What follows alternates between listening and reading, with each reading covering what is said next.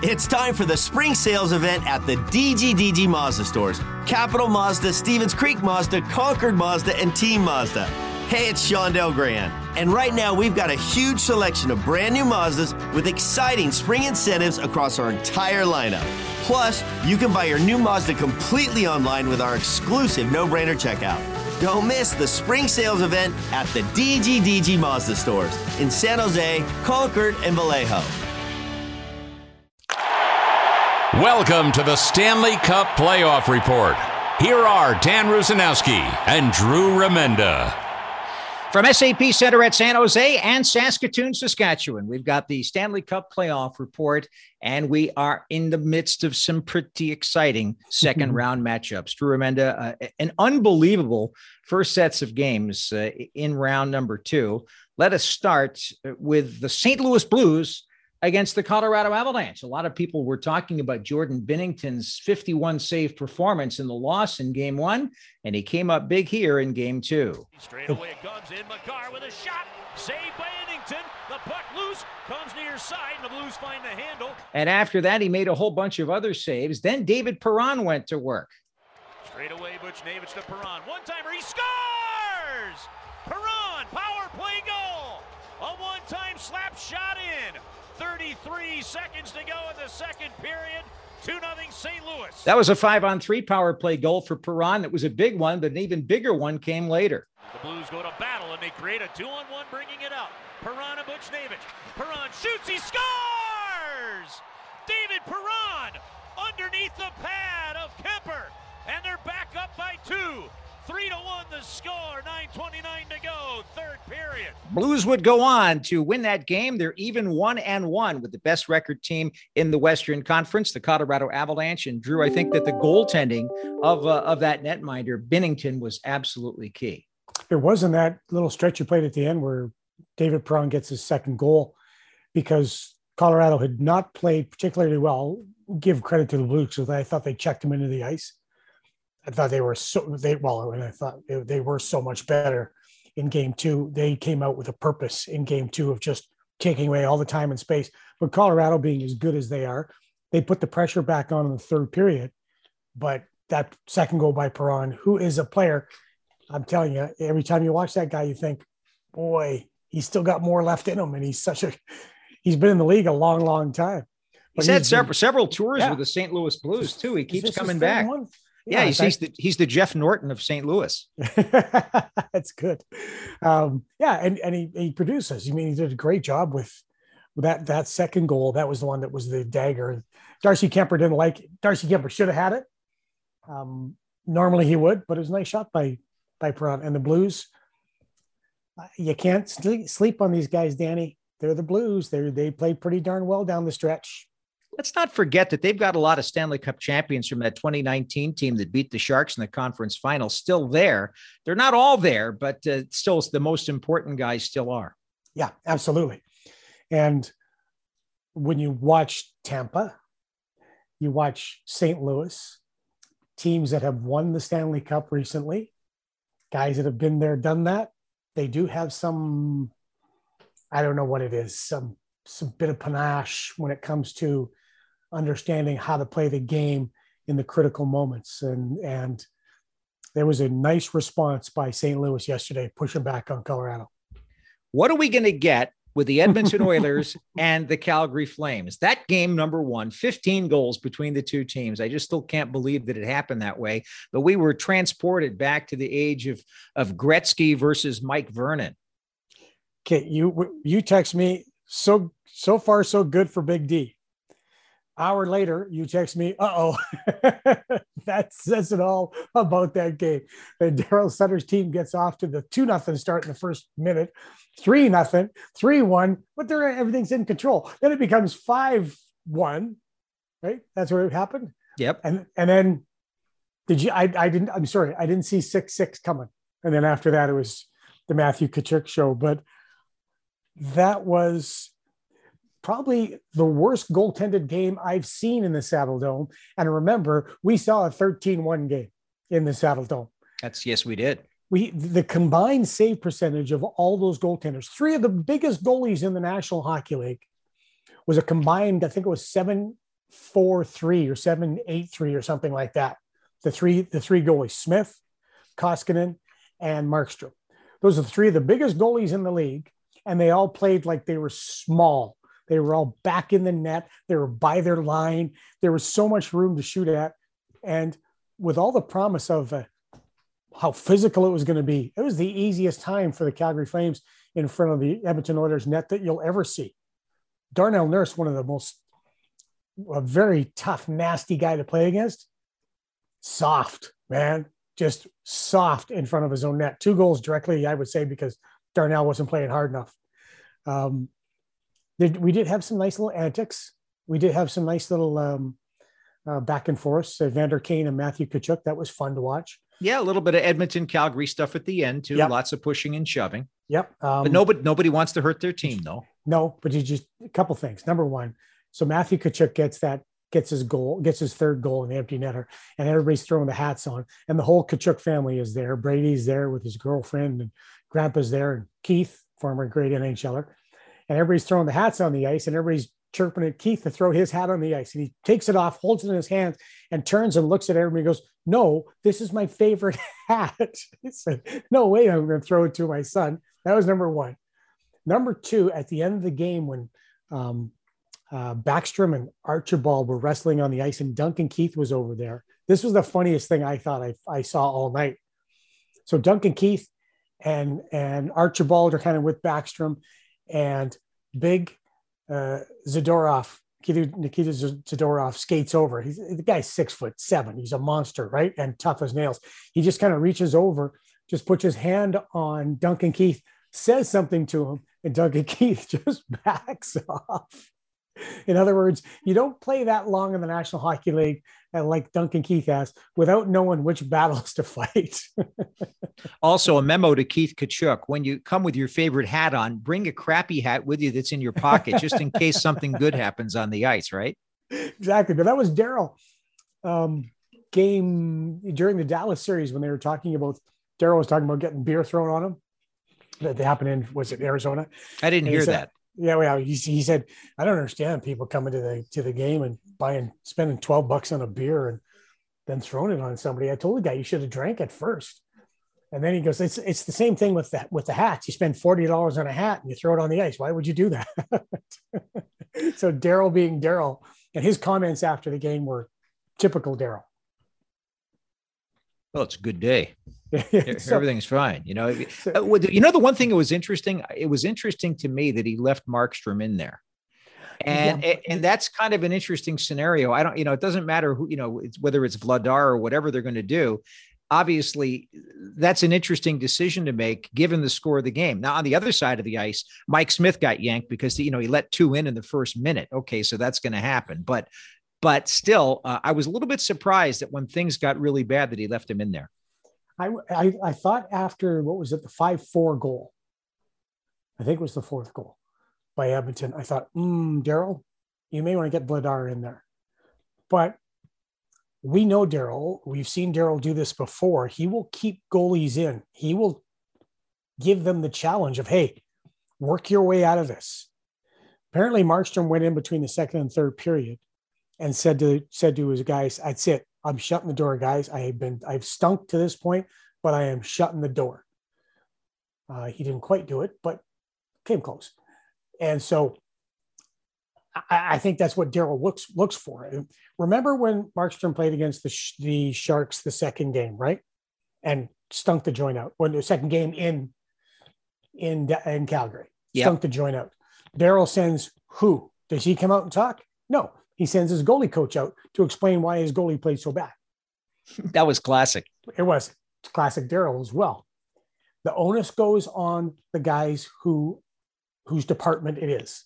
When it comes to goaltending, Daryl usually doesn't talk to the goalies. That's why we got a goalie coach, right? So you let the goalie coach talk to him. So in this thing, I think this was a situation that Daryl just said, "I trust you. You're going to be the guy." And in the playoffs, the one thing the big man doesn't do is panic. So I agree with you. I thought the same thing. Vladar maybe should go in, but it worked out in the right response. Mike Smith, on the other hand, 10 shots, 3 goals. Not a hard choice for Jay Woodcroft. No, pretty easy in that particular situation. Smith has had good bounce backs, but in this game number 2 now coming up, the Calgary Flames have an opportunity to do something that they haven't done in 29 years, and that's take a 2-0 lead against the Edmonton Oilers.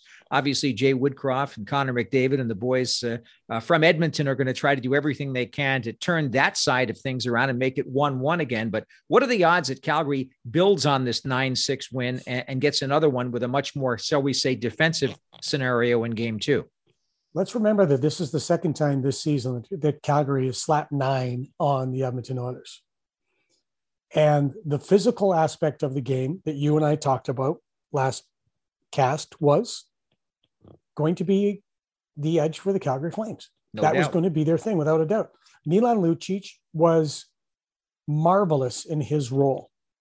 He right away went to the body on everybody, including Connor McDavid.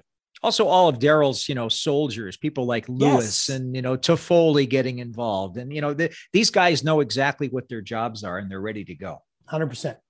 And so their physical play, and both coaches are going to batten down the hatches. Yesterday at practice, both coaches through the video session said, guys, we got to clean this up. So in those games, this is what happens in those games. We didn't have very many of them, but I do remember being involved in some of them. You want to, as a coach, rage against the machine, right? You get mad because the game's not supposed to be going this way. This isn't the way we play. This isn't the way we coach. This isn't what makes us successful.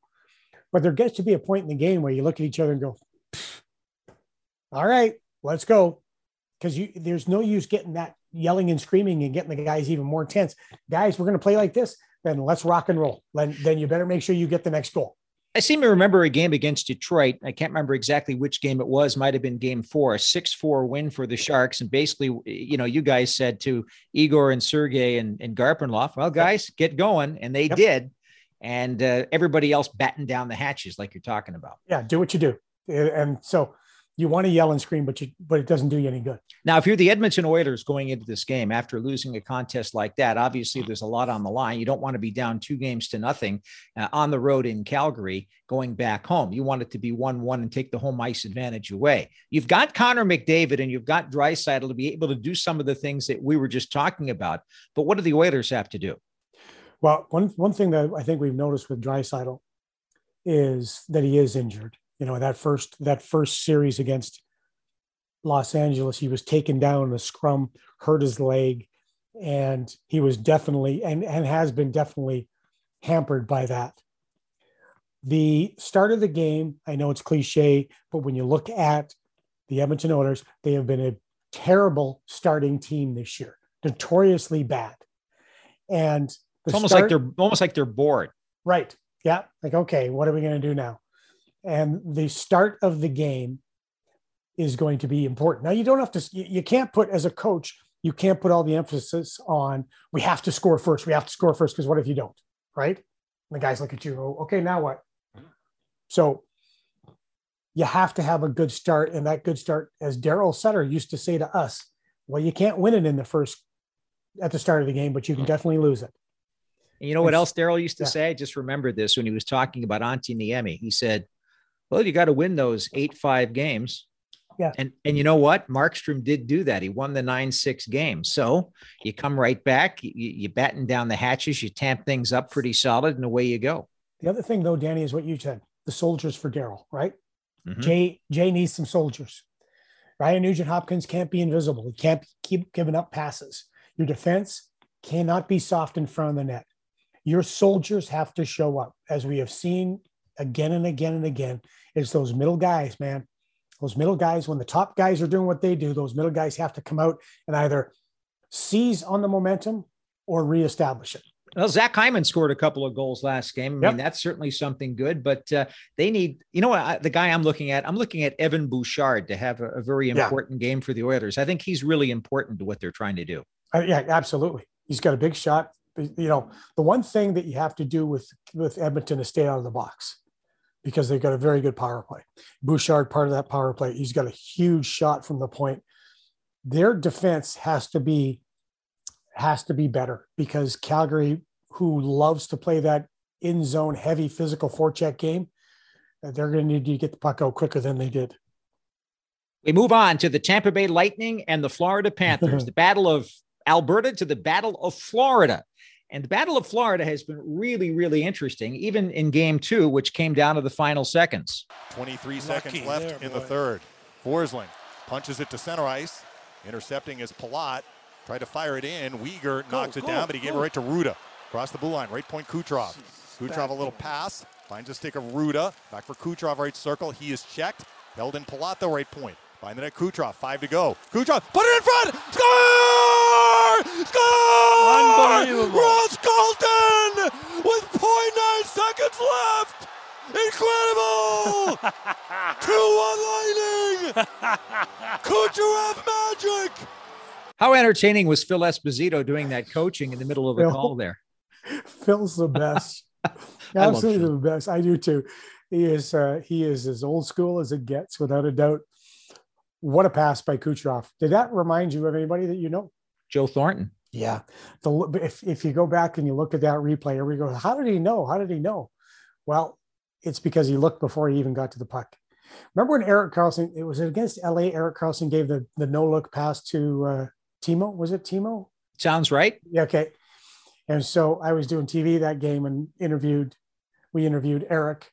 And I said, Erik, how did you even know he was there? And all Erik says, you got to look before you get the puck, bud. Okay, I guess so. That's exactly what Kucherov did. Well, the fact that he can slow down the game, Erik Karlsson, to the point where he can look and know where that the puck is going to be there and do that in that split instant is just something you don't teach. No, it's poise, it's composure that very few have when you're getting near the puck or have control of the puck. And Kucherov has the same thing. And in the first series against the Maple Leafs, Kucherov looked at times disinterested, at times slow. After game 5 against Toronto, I thought, oh boy. But since then, the guy has just said, okay, I got this again. I'm starting to feel it. And that game yesterday was so interesting. Corey Perry shoots the puck off the crossbar in warm up, and he hits himself that was incredible. Just over the eye. Yeah. Goes in, gets stitched, comes out. Stamkos blocks, I don't know how many shots. Sergachev gets hit in the mouth. Who else? Somebody else got hit in the mouth too. And there was a steady parade of into the room, back out to the bench. Into the room, back out to the bench. Those guys, they sacrifice. They will block shots. They will take sticks, and they will not quit. Well, speaking about Tampa things. Yeah, they're showing why they're the 2-time Stanley Cup champion, and they are on a roll. How about Florida? The disappointment. Great crowds in Florida. Really great to see all those Panther sweaters in the stands. The fans getting excited in South Florida about that, about the rivalry. Really, really disheartening to see them lose that in the final seconds of the game. It turned out to be 4 seconds when they got the clock right. But now you go to Tampa for game 3, and you're the President's Trophy winners. Am I seeing 2009 all over again? What did Andrew Brunette say after the first game where they lost to the Washington Capitals? He said, well, I'm glad this happened. I'm paraphrasing. I'm glad this happened because it gives the guys an understanding of how hard they have to play and how tough it's going to be in the playoffs, because we didn't have really a lot of hard games this year. And they didn't. And they were always able to outscore their problems. And I think we all wondered going into the playoffs, will they be able to outscore their problems? And I thought if there was one team that could, it would be Florida, because they were so good at it. They were so good at attacking on the rush. They were so good at breaking the puck out, at stretching the game, at playing fast. Well, Washington slowed them down, and nobody plays better in the neutral zone than the Tampa Bay Lightning. Nobody tracks back better, shrinks the ice better, stands up better, shrinks the gap better than the Tampa Bay Lightning. So that speed, that ability to attack is slowed down. And that was Florida's secret weapon. They have got to make adjustments. Playoffs are all about adjustments, and your coaches are tasked with, okay, what do we need to do in order to overcome what they're doing to us? Yeah, we concentrate on ourselves, but I can tell you, Danny, that we spent after games, we would spend just as much time on what Detroit was doing to us, or Toronto was doing to us, or Calgary was doing to us, as we did on what we needed to do. Well, one other secret weapon, too, is Andrei Vasilevsky in goal for the Tampa Bay Lightning. And again, he is raising his level of play. Panthers outshot the Lightning 36-28. You know what? Bobrovsky's been good in goal for Florida. It's not a problem. But the thing is that Vasilevsky's making that one big save that he absolutely has to make at a critical point in the game. And that's the difference right now in that series in many respects. So Florida is not going to be able to outscore their problems because of all that great neutral zone tracking that you talked about with the Lightning, but also because of Vasilevsky, who's there when any of that part of it fails. Yeah, absolutely.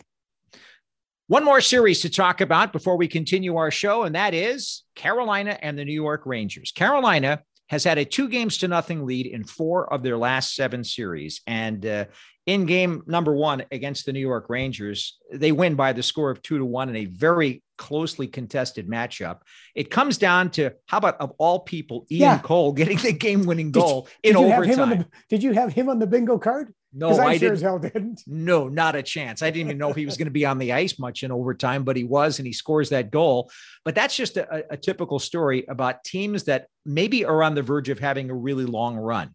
Little special things like that happen to them all the way through, and it's usually the role players lifting everybody's spirits. Carolina is on the verge of trying something special, but of course the Rangers will attempt to fight back. You know how many goals that Ian Cole has scored in the playoffs, counting this one he scored last game? It's 2, isn't it? That's very good. Of course, you would know that because you're Dan Rosanowski, but you're absolutely right. That was it. So he had 2 goals this season, and now he's had 2 goals total in the playoffs, and he's been in the playoffs 1, 2, 3, 4, 5, 6, 7, 8 times. So he's good. Not known for scoring goals in the playoffs, known for playing really solid defense, which is why he's there. Well, it goes back to what you said. What are your soldiers doing for you? What are they doing? Where's your support coming from? Who's lighting the fire from below? And Ian Cole certainly did that. But when you look at that, that team, you and I have talked about it. We've said it, both of us. 20-year-old Brendan Morris. They're so much like their coach. They embrace the grind. They are the best offensive zone team in the league as far as maintaining control, cycling the puck, generating chances off the cycle, using all 5 guys, expanding the zone. They're as good at it as anybody else. You will spend a lot of time in your defensive zone talking to your goalie if you're playing Carolina. And that's why they are so good at why they've been so good this year. You're listening to the Stanley Cup Playoff Report. We'll be back in a moment on the San Jose Sharks Audio Network. Unlock an easier way to schedule your team of all-star employees. No spreadsheets, no hassle when team members want to swap shifts, and fast substitutions when staff call out sick. With Deputy, it's simple and lightning fast to create and share employee schedules. It's how over 250,000 workplaces are making life easier. From restaurants to retailers, to hotels and healthcare clinics. Ready to up your scheduling game? Go to deputy.com/sharks. We continue now with the Sharks Playoff Report on the San Jose Sharks Audio Network. Playoffs are raging in the National Hockey League, but also news is happening with the San Jose Sharks organization. Just a couple of days ago, the announcement was made that John McCarthy is the new head coach of the San Jose Barracuda, replacing the winningest coach in the history of the American Hockey League, Roy Sommer, who goes upstairs to become a very, very valuable advisor to the Sharks organization. Drew, I'm really excited for John McCarthy. But before we get to that, I want to talk about how many people Roy Sommer developed for the Sharks organization and how much he actually had to put up with and deal with during the course of his 2 decades as a member of the Sharks AHL squad. Well, think about all the places that Roy lived as a head coach of the San Jose Sharks farm team. Kentucky, Cleveland, Worcester, San Jose. Now, if you are a family man, which Roy is, you have to have a special family backing you up in this. And Roy had that. Roy's success, and you can say, well, they never won the Calder, they never won this, they never won that. The job of Jay Woodcroft was talking about this the other day, as a matter of fact. The job of a farm team coach, an AHL coach, is to develop.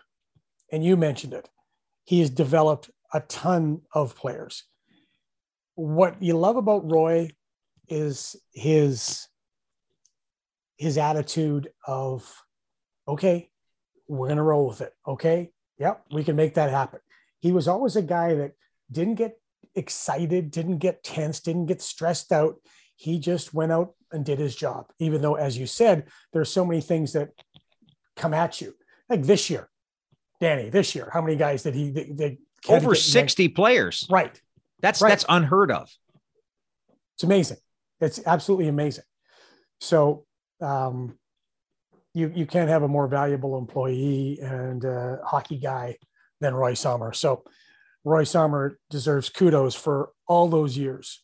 And don't forget, he was also with Darryl as a assistant coach with the Sharks for a season. That's right. Darryl's first season, he was an assistant coach. He was with the San Jose Rhinos, in roller hockey, won a couple of championships there. And, he was a great coach at every single level that he has coached at. He was in the ECHL. Right. He was likable guy. He won the Calder Cup as a player a couple of times in Maine. And how about this? 808 career wins in the American Hockey League, which is just an amazing, amazing number. Yeah. So, but I think, this is a good move for the Sharks. It brings in a younger guy. It brings in a fresher voice. I remember when Ron Wilson was relieved of his duties as a head coach, Doug Wilson said, sometimes the class needs a different teacher. And it's not that the message will change. It's how the message is delivered. It is a younger guy with new ideas and some different energy. But you got to keep a guy like Roy in the organization. So I think this is a good move by the Sharks. And this will be the first of some changes we see with the Sharks when it comes to hockey operations. Well, we're definitely going to see that. And I'm excited for John McCarthy. I think he's been prepping for this opportunity for a number of years. Of course, he was one of those guys who was the so-called valuable veteran that was on the AHL team. Whenever he was recalled to the National Hockey League, he did a really good job, scored a couple of goals for the Sharks in his career, and just kept coming back to Roy Sommer and playing for him, and understood Roy and understood everything that the Sharks organization wanted from the largely very young group that San Jose has had in the American Hockey League these last few years. But for medical reasons, he had to retire from the game. That was unfortunate, but he jumped right into his role as a development coach. He became more and more important as the last 2 years have gone on behind that bench. And I think he's going to be an excellent teacher. Think about where he's from. He came out of Boston University, and they've had people like Jack Kelly, Jack Parker, Mike Sullivan ends up with the 2 Stanley Cups with the Boston Bruins. David Quinn ended up in the NHL, now is coaching the U.S. national team in the World Championships. So he's from a long line of great, successful coaches. And I think that that's going to be another guy that's on that list. And I'm really thinking that there are going to be good things happening for John McCarthy. I agree with you. I like Johnny Mac, and he's got a high hockey IQ. He's a very likable guy like Roy. He's a guy that approached his second career as a coach very seriously and has worked at it. And I'm glad he gets this opportunity. We will return with more of our Stanley Cup playoff report right after this on the San Jose Sharks Audio Network. He scores! The San Jose Sharks Audio Network is on 24 hours a day. Whether you're in the office or on the go, make sure that you download the Sharks SAP Center app, presented by Western Digital, and hit listen anytime. You can also find us on your computer by going to sjsharks.com/listen. If it's a game broadcast, breaking news, or a player feature, the place to find it is right here on the San Jose Sharks Audio Network. So now we go to the Jack Adams Trophy, which is really the Jack Adams Award officially. And that is voted upon by people like you and me, the broadcasters. Yeah. And we have a definite East Coast bias to the final of 3, but that's the way it is this year. Andrew Brunette of the Florida Panthers, who took over for Joel Quenneville, and all he did was lead the team to the President's Trophy. Gerard Gallant of the New York Rangers, who had an excellent season. And our good friend Darryl Sutter from the Calgary Flames in the Western Conference. Those are the 3 finalists. Your thoughts on each? First off, I had 7 guys that I could have put down for Coach of the Year. I could have put Jared Bednar down. I could have put Roddy Brindamore down. I definitely had Todd McClellan down. I think this is like Danny with the coaches. You're not going to be wrong here. No matter who gets it, you're not wrong, All three of these guys did a great job. I have to tell you, and I'll admit it, my selection is Big D, Daryl Sutter. Absolutely. And for me, he is far and away the number one choice for the Jack Adams Award. Here's hoping that he does get it. Yeah, absolutely. I'm with you. Well, we've got a lot of great games coming up over the course of the next couple of days, and Drew and I will be back for another edition of the Stanley Cup Playoff Report. Until next time, so long, everybody. You've been listening to the Stanley Cup Playoff Report. This has been a presentation of the San Jose Sharks Audio Network.